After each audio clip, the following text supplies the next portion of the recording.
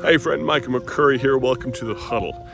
Don't you wish every decision you made down at the altar was so cemented in your heart that you couldn't help but keep them throughout the remainder of your life? It doesn't always work that way, does it? Sometimes we can be forgetful. Sometimes we can forsake those decisions. Sometimes we are just downright ornery, and our sin nature, we allow it to get the better of us. Shouldn't be that way, but it is often. We mentioned yesterday how important it is to take our decisions home with us here on the broadcast.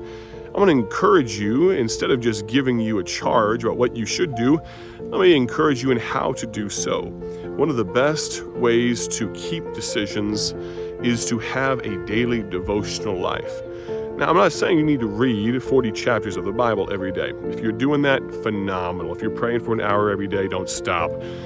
But in all seriousness, I would hazard a guess that the majority of the people that are listening to this broadcast right now, you have next to no devotional life. I say that because statistics, when they're good statistics, rarely lie. And very few Christians actually have the devotional life we should have.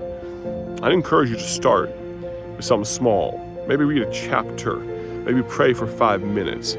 I'd encourage you to start a prayer list. Get intentional. Maybe it's just one sheet of blank paper to start. Pretty soon, it'll spill over onto the back side of that sheet of paper. And then you'll need a binder. And then you'll have reams of paper, because that's how it goes. When you give God the time, He will fill that time, and it'll be well worth your while. I've heard it put this way: a man without a prayer list is likely a man without a prayer life. I'd encourage you, if you want to keep those decisions, they were burning in your soul enough for you to go to an altar and make those decisions. Maybe, just maybe, you should keep those decisions.